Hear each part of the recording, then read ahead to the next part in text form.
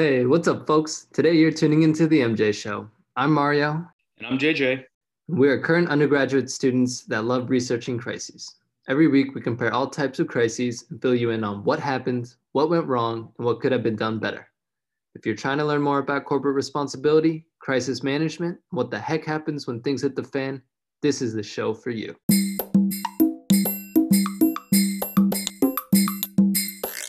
Today, as per usual, JJ and I are going to give you a brief overview of the two crises we dove into for this week. After that, we'll break down the crises more specifically and compare and analyze what went down.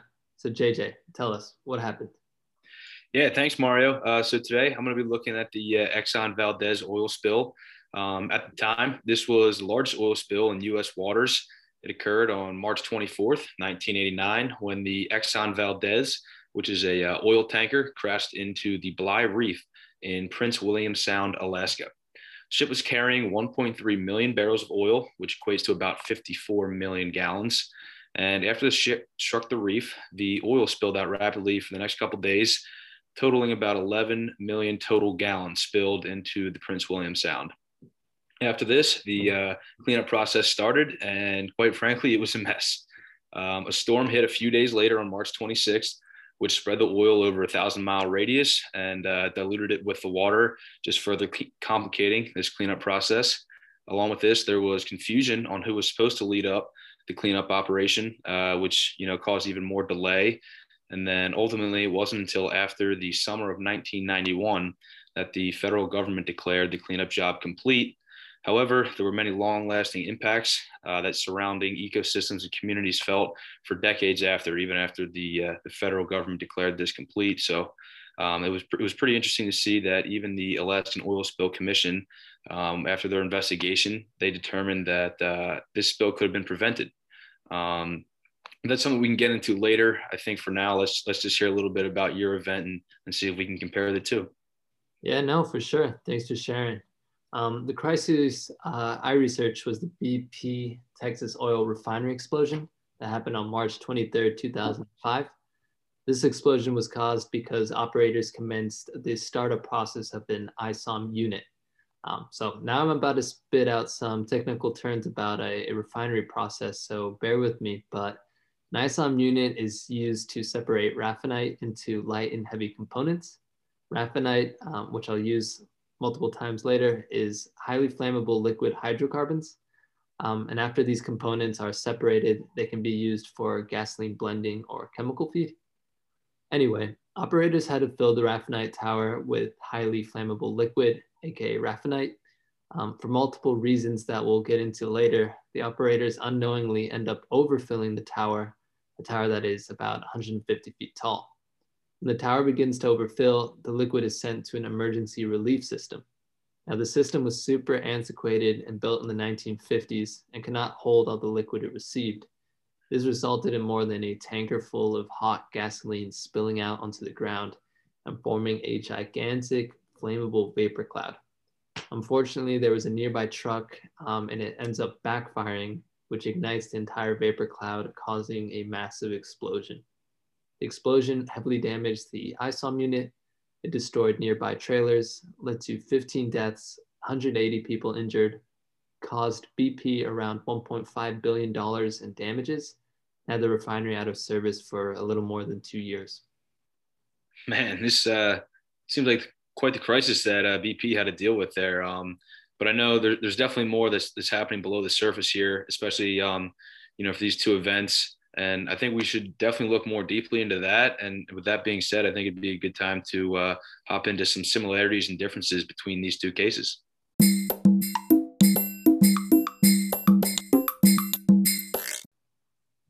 All right, JJ, we just did a quick overview of our crises.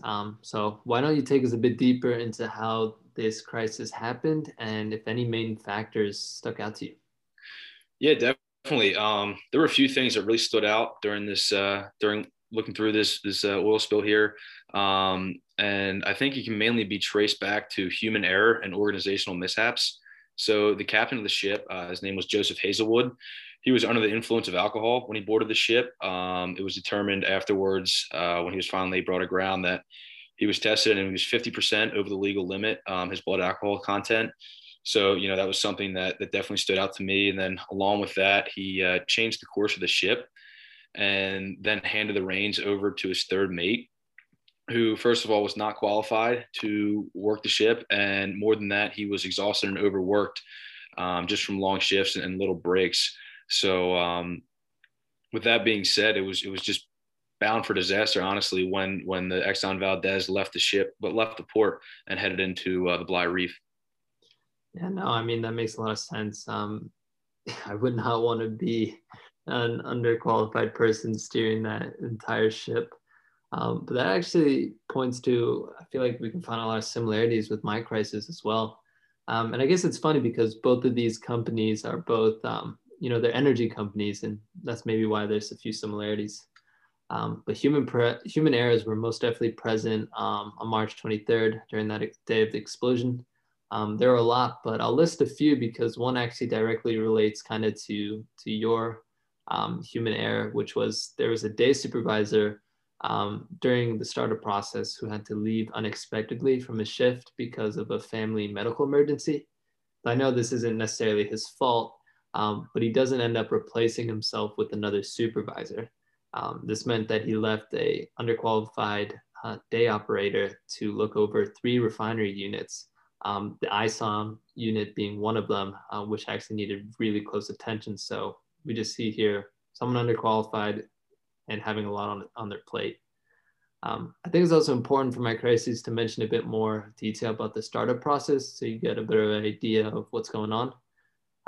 The startup process began at 2:15 a.m. in the morning.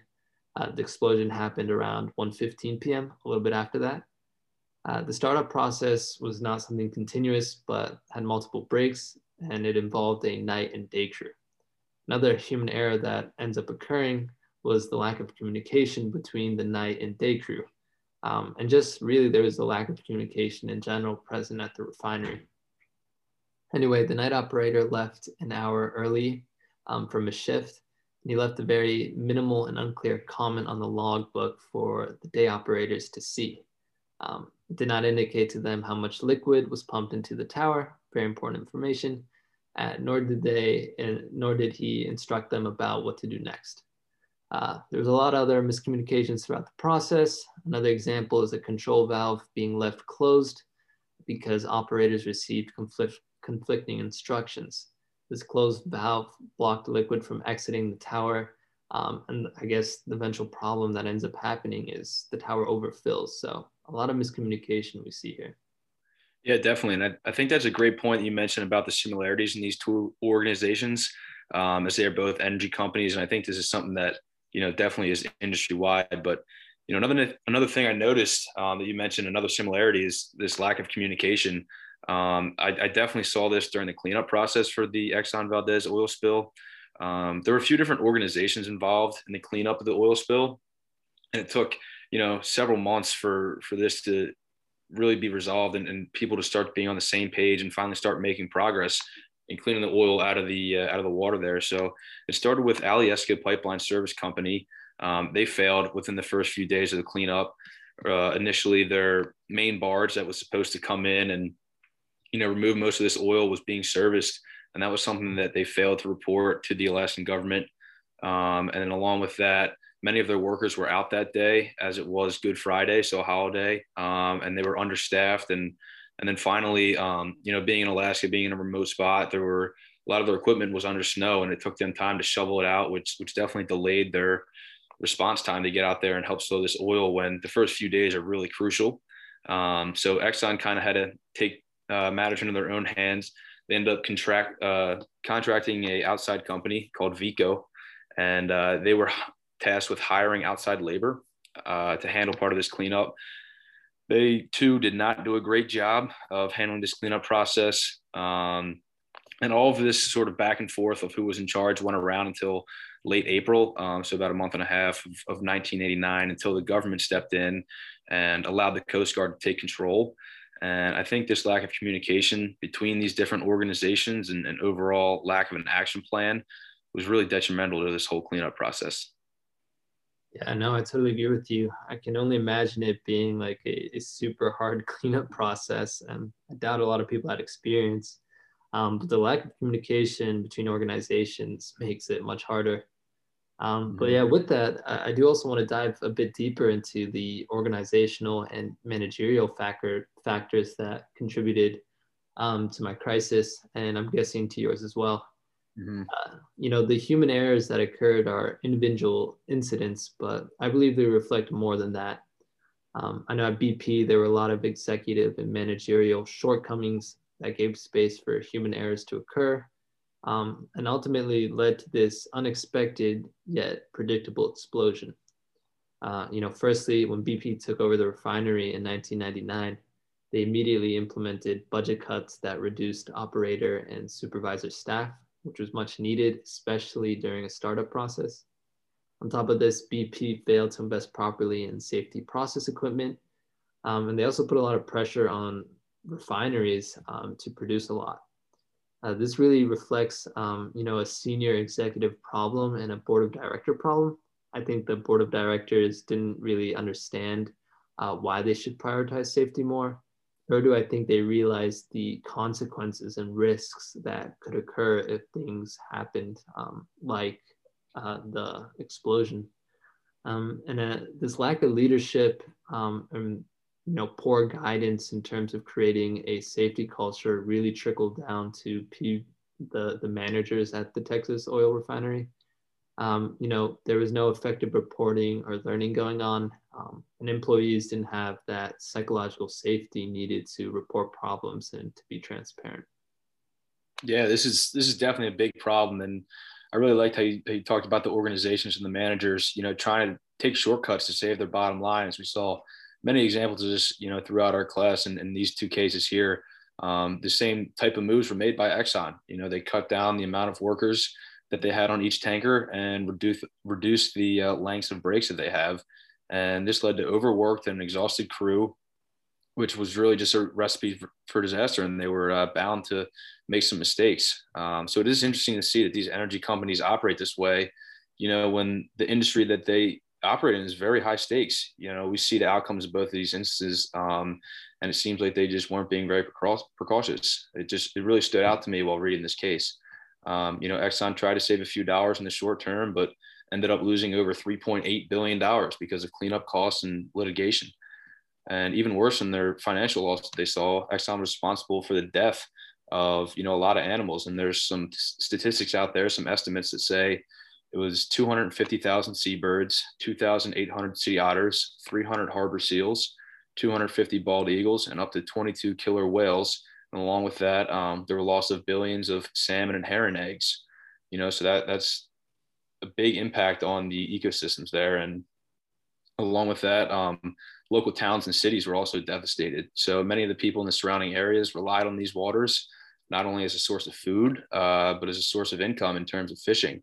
And this spill contaminated these waters so bad that many of these towns, the people there, they couldn't make an income anymore. So they either left or they fell victim to drugs and alcohol addiction. So it was really Exxon's nearsightedness in looking to cut costs that ended up costing them billions, but also ruin local ecosystems and towns, and finally just sort of damage their reputation. That's a really interesting point, and I love that sentence they used about how these companies in these industries operate a certain way, knowing that their industry is super high stakes. But yeah, I mean that environmental and damage and also to communities is really, really big. And I think that's where we can start seeing a few differences between both of our crises. I mean, yes, BP did have to pay a lot of money due to damages and compensation to families and workers. But I don't think the impact of the crisis was that long lasting or far reaching. It only took 2 years for the refinery to be back up and running as normal. Though it did bring some changes to safety policies and other things like that. It really didn't have that far-reaching and long-lasting impact as Valdez. And I think something else that is important to note, or another difference, is the way that stakeholders were affected by the crisis.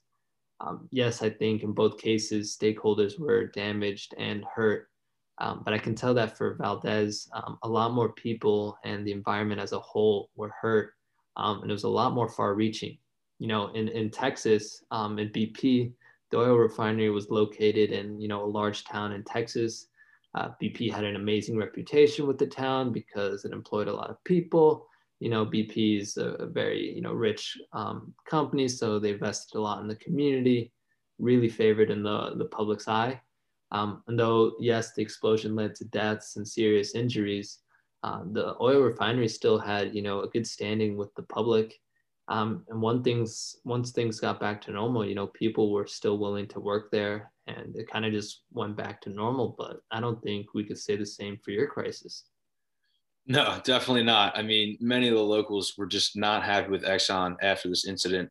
There are accounts of people looking back on it, remembering crying on the beaches, witnessing, the dead marine life washing up on the shore.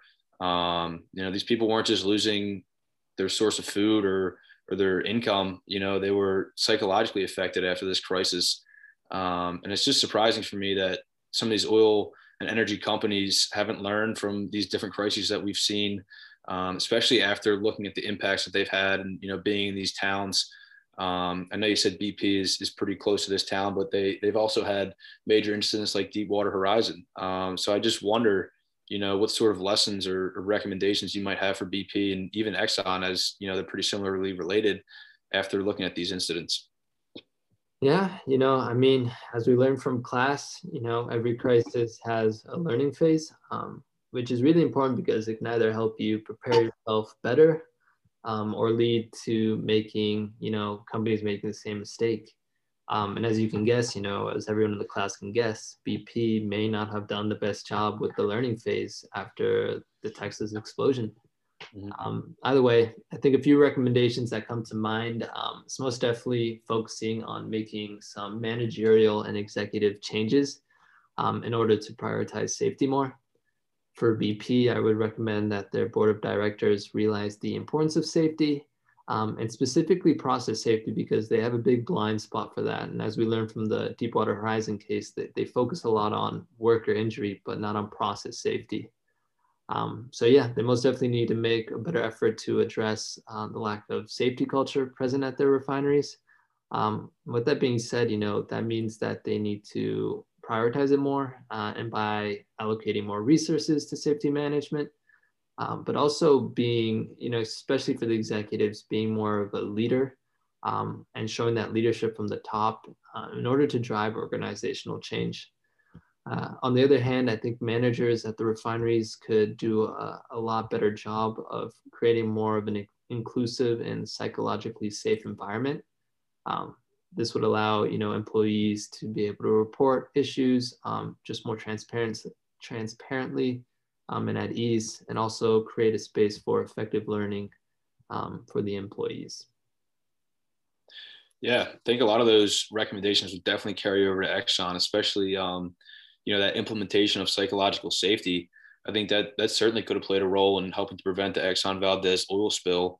If a crewmate would have felt comfortable maybe to speak up that their captain was drinking the day of, hours before taking off, maybe they would have found a replacement or something like that to guide the ship through the reef there. And along with this, I think, companies can also start directly investing in safety as a way to, increase automation. I think doing this would decrease human error. For Exxon, this could mean more autopilot systems to prevent this human error that we saw with the captain and the third mate.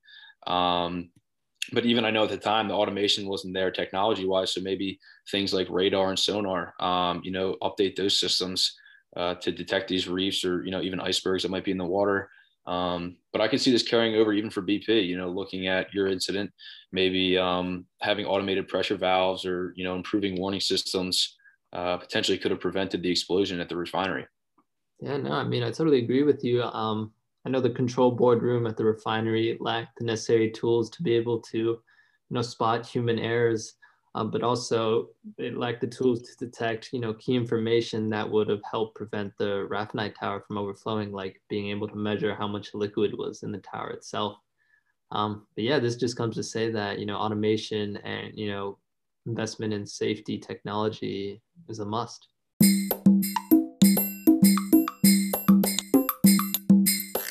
Thanks for tuning in to this week's edition of the MJ Show. Today, we talked a little bit about two major energy companies and the crises they faced. We spoke about how organizational shortcomings contributed to human errors that led to unexpected yet predictable crises. It is important for the companies to create a culture of safety and invest more in safety management to prevent events like this from happening again. With that being said, we hope you learned a thing or two and enjoyed the show. Be sure to tune in next week where we'll break down some more crises. If you enjoyed this episode, please consider leaving a positive review on iTunes and following us on all of our social media platforms at The Real MJ Show.